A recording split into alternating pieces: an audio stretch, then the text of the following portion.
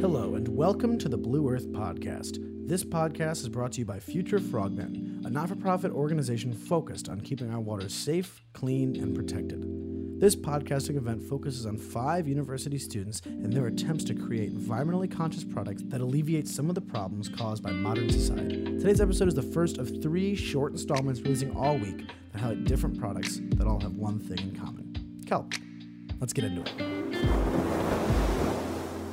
Thank you again for joining us today. I'm really excited about what we're going to do here. It's entitled The Blue Economy Business Pitches. And I had a chance recently to judge a competition across the state of Connecticut with multiple colleges and universities, and was very impressed with Southern Connecticut State University's students and the pitches that they presented in elevator pitches. And today they're going to have an opportunity to talk in a little more detail. So I'm patterning this a little bit after Shark Tank on television and calling it Welcome to the Frog Tank, everyone. And today we have the pleasure of having 5 Southern Connecticut State University students. Southern is based in New Haven, Connecticut. These are not only science students, but they're also budding blue economy entrepreneurs. We have Larissa, Daniel, Heather, Derek, and Louis. And we're going to go through their presentations in that order by their last name. So their business ideas and the businesses that they are working to develop now all use kelp, a form of seaweed that actually grows here on Long Island Sound, and it's a growing industry here. So I think you'll be quite interested to see the variety and the imagination that they've done. And with that, I'd like to start it, and let's go over to Larissa. Thank you all for listening. Recently, we took an environmental kelp innovation class with Dr. Heidkamp at Southern here in Connecticut. And for our term project, he had asked us to individually come up with different uses for kelp, develop a product that could help grow the blue economy here in Long Island Sound. So I got to thinking, and for years before I went back to school, I worked as a medical assistant in the field of obstetrics and gynecology, and I recall the use of laminaria, which is actually a type of compressed kelp that is used for the dilation of the cervix and induction of labor for pregnant women. So it has fantastic absorbent properties and is proven safe for vaginal use. So it brought me to the idea of designing a kelp-enriched tampon.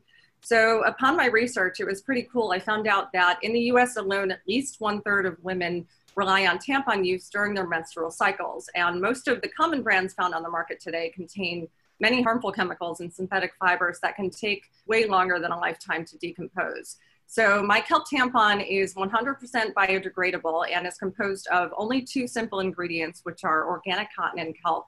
And this is an environmentally friendly option will offer women a convenient, flushable option to reduce waste without the harmful additives that are found in tampons on the market today.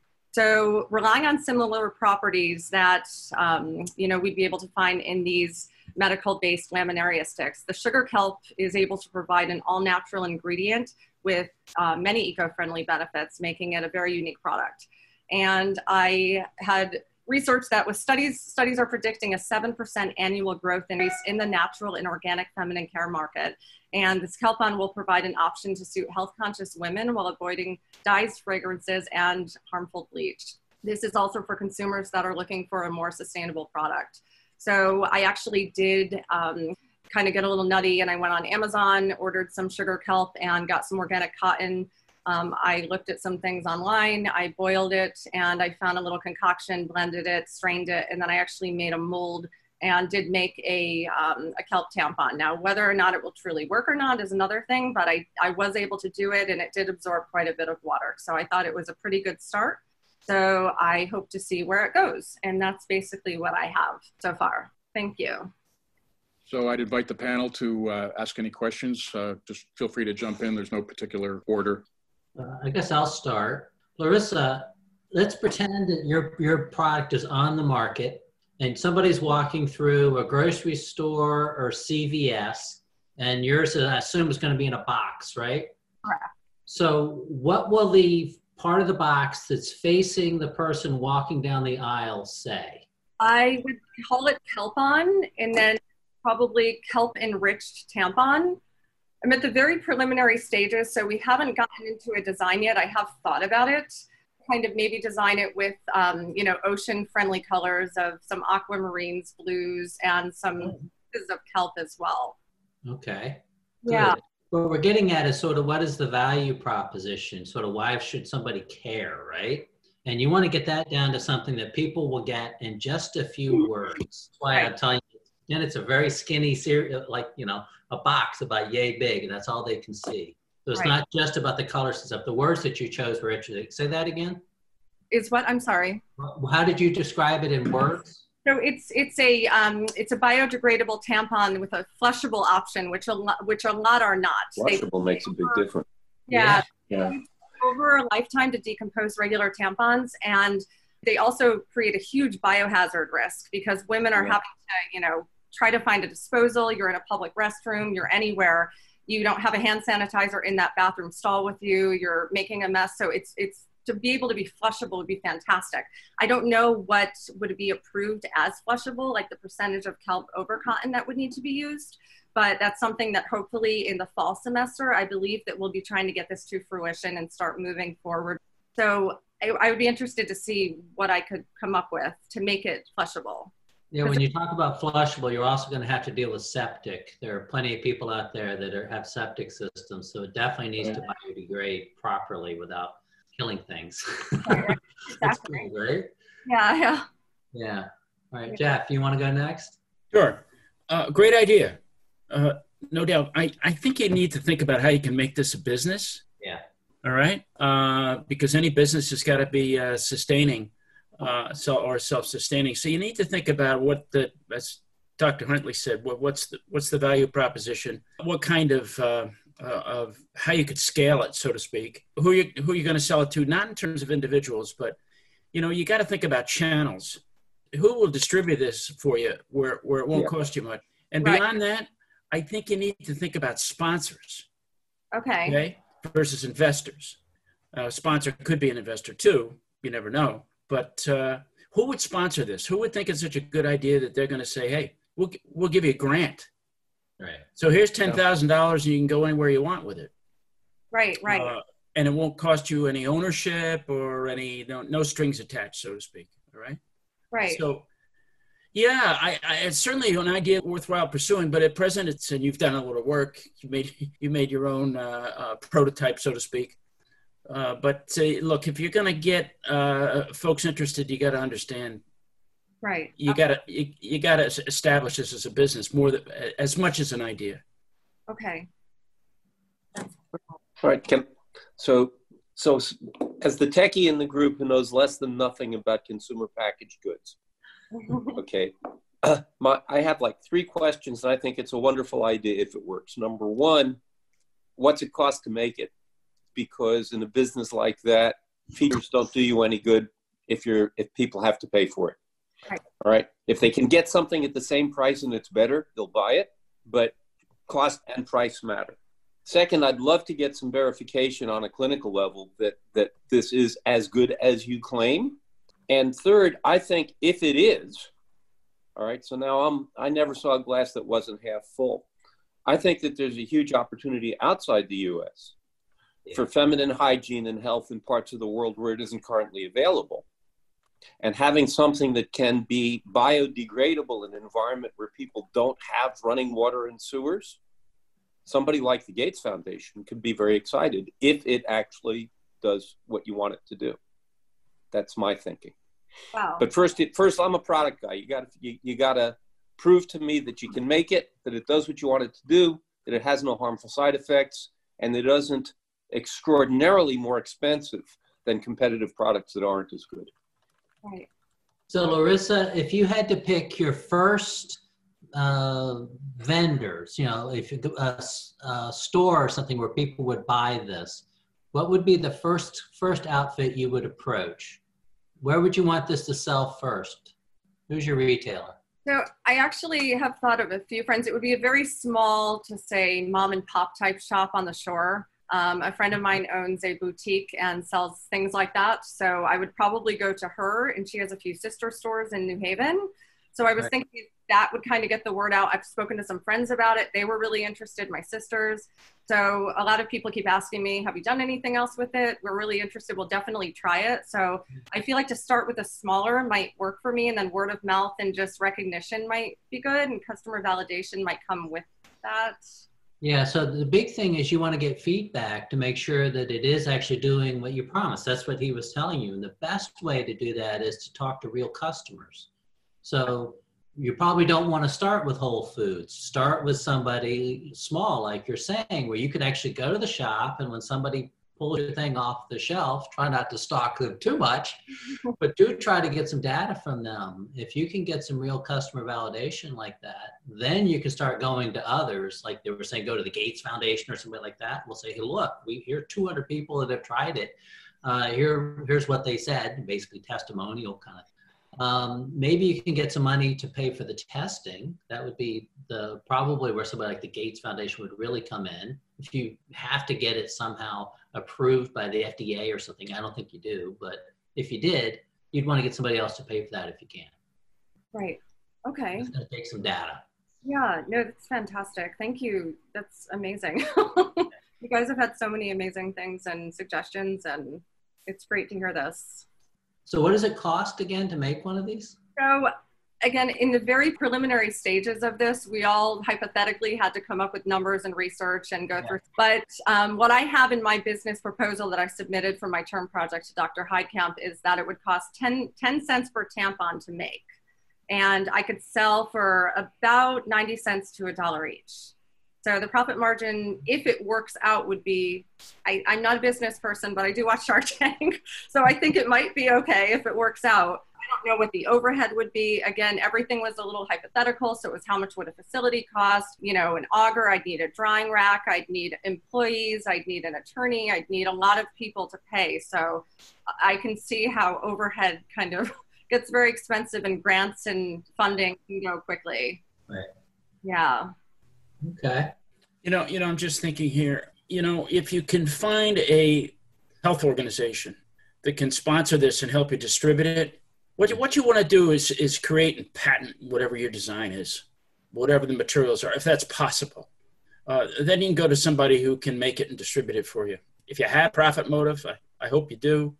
All you need to do then is collect checks from the mailbox from sales, and you can go on to the next great idea instead of running this thing, because there's already sources for like products and manufacturing and so forth. And I'll give you a quick one, which was intermittent windshield wipers. Somebody had that great idea, but they didn't decide to manufacture cars to get the device in, or automobiles to get the device into the market. Okay. Think about, I call it a horse to ride. While you're doing all the rest of this, keep an eye out for somebody who may want to partner with you, so to speak. Right. Okay. So you're probably getting more advice than you really wanted here. But another thought, and I know nothing, again, back to knowing nothing about the economics, but back to the underserved, world health, all those things. I'll bet the cost to ship this stuff, if you produce it in the US, is probably comparable to the cost to produce it. And if you've got something that can be produced locally with locally sourced materials that's safe, effective, cheap, and biodegradable in parts of the world where there's nothing else, that could really be something. Wow. Okay, so Larissa, great job. Panelists, thank you so much. We've got a lot of great ideas there, but we need to move on. So next up in the tank is Daniel Andrian. And Daniel's a sophomore at Southern. He's majoring in environmental systems and sustainability, and with a concentration in coastal marine systems. Daniel has a unique attachment to the ocean and a blue way to make some green. So turn it over to you, Daniel. Thanks, Richard. So like Larissa said, I was also part of that class with Dr. Heidkamp that involved coming up with blue innovations to capitalize or make a market of the Connecticut kelp industry. So my idea was Deep Blue Chew, which is a vegan kelp chewing gum made from sugar kelp that is farmed off the coast of Connecticut and Long Island Sound. Chewing gum is traditionally made from chicle, which it comes from the rubber tree in Central America, or from polyisobutylene, which is the synthetic. those are both not sustainable options, especially as their resources coming in from outside the country. So using carrageenan, which is a natural coagulant found in sugar kelp, we can manufacture a chewing gum using only local resources. This would also make it biodegradable since there's no synthetics involved, or rubber from the rubber tree that's not always 100% biodegradable. This product would support the United Nations Sustainable Development Goals to conduct responsible consumption and production, as well as create industry innovation. Using local grown sugar kelp will provide market development opportunities for the emerging Connecticut kelp industry. And the target market of this product would be the over 164 million people who chewed gum in the United States alone last year, which is a pretty big target market. It would also focus on the LOHAS market, which is lifestyle of health, fitness, and sustainability. They make up 21% of the adult consumer market in the United States. So that would also be a target market of this product. And consumers are emerging and becoming more interested in sustainable purchase options such as this kelp gum idea. And I think this would be a huge draw from consumers like that to purchase. So I believe it is a huge innovation for the blue economy that is coming out of this Connecticut kelp industry. So again, how do you sell people on kelp for chewing gum? Why do they do that instead of the other kind of chewing gum? Wrigley's. Why kelp? Because it's a more sustainable more sustainable option that is also biodegradable and vegan. A lot of the chewing gums that are out there now, not all, but a lot of them include gelatin, which is actually comes from an animal somewhere in the animals that required for coagulation. It's pig fat. Pig fat. Okay. Removing that from the equation opens up a lot bigger market to those who want to chew gum. I essentially would like to start it in, local health food stores where it's kind of like the hipster vibe, because it is an odd product and something that you don't normally hear of, but it's something that is more earth friendly and focused on the environment that people who look for products such as that will focus on and want to purchase. That seems like a more viable market to me. Start with that. If it turns out that it actually tastes good and has other benefits, yeah. But start with people who care about that. Our friend Bob Dorff, who's talked to us a lot about this stuff, says you want to find 20 people who are dying for your product. You can do that, you'll find the rest of the market, right? So find the 20 people who are so vegan that, they won't even chew chewing gum as it is now. That's your market. Start with that and find out what it is that makes them care about it so much and cater to that. Yeah, I didn't intend to start as a competition in like grocery stores or anything like that. Right. Just start by getting awareness out. Cool fancy packaging obviously helps, but getting it in those stores that already have other ideas that are kind of out there or different, and that just builds awareness. And I think that's the best way to start making it a name for what I want to make.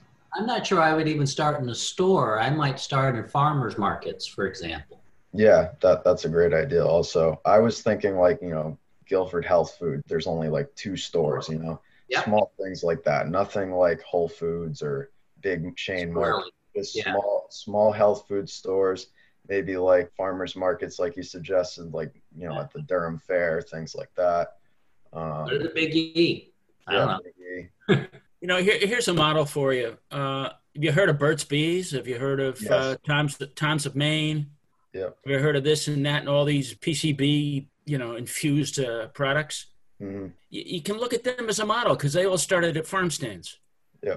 Okay. And another thing here, if you were coming to me asking me for money, I want to know from you, I'd say gum. Oh, okay. Sounds like a good idea. But I want to know tell me the 5 main reasons people chew gum. Why do people chew gum? Okay. If they chew gum, it must solve some sort of problem for them. Yeah. Okay. And maybe it's halitosis, maybe it's this, maybe it's that. I don't know. But you're going to have to explain why people chew gum so that when you show up with this product, you can say to this retailer, do you realize how many of your customers chew gum? No, I don't. Well, can you tell me, do you know why they're chewing gum? And that's how you launch this discussion, because then it becomes interesting. Oh, all right, tell me more. But you're going to have to do, this is Bob Dorff again, you're going to have to do your research. You're going to have to come up with top 5 reasons or the top 5 problems that your gum's going to solve. And it could be taste, I don't know what. But you're going to have to do it more better, all right? Because, sustainability, that's nice. But look, if that doesn't solve the problem or the reason or address the reason why people chew gum, they're not going to buy your stuff. Yeah, no, I totally understand that. There are other things that it does that I did not mention, but I see what you're saying. Like figure out the reasons why it's a target market or why. Yeah, I mean, do I have a latent want to chew gum? I don't know. But if you could find that and market it, I could become a gum chewer. Yeah.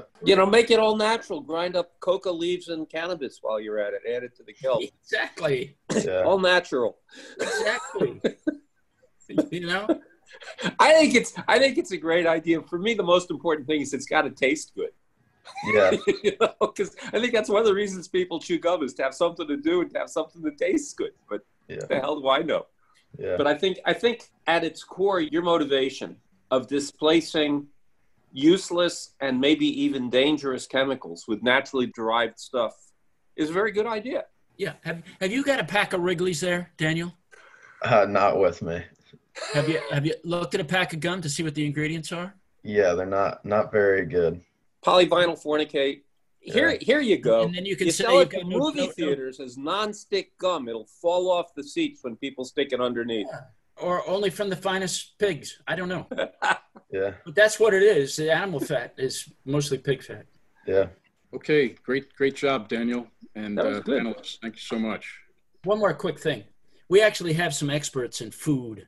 So if you go a little bit further along like this and you want to loop back, you're welcome to do that. Okay. Thank you. Appreciate More it. developed. You need a food expert. Yeah. Thank you. We hope you enjoyed this episode of the Blue Earth Podcast. You can find us on social media at Future Frogmen or at our website at futurefrogmen.org. There's going to be 2 more episodes in the same vein that explore different products by different university students. So please feel free to check in on Wednesday and on Friday for more. Thanks.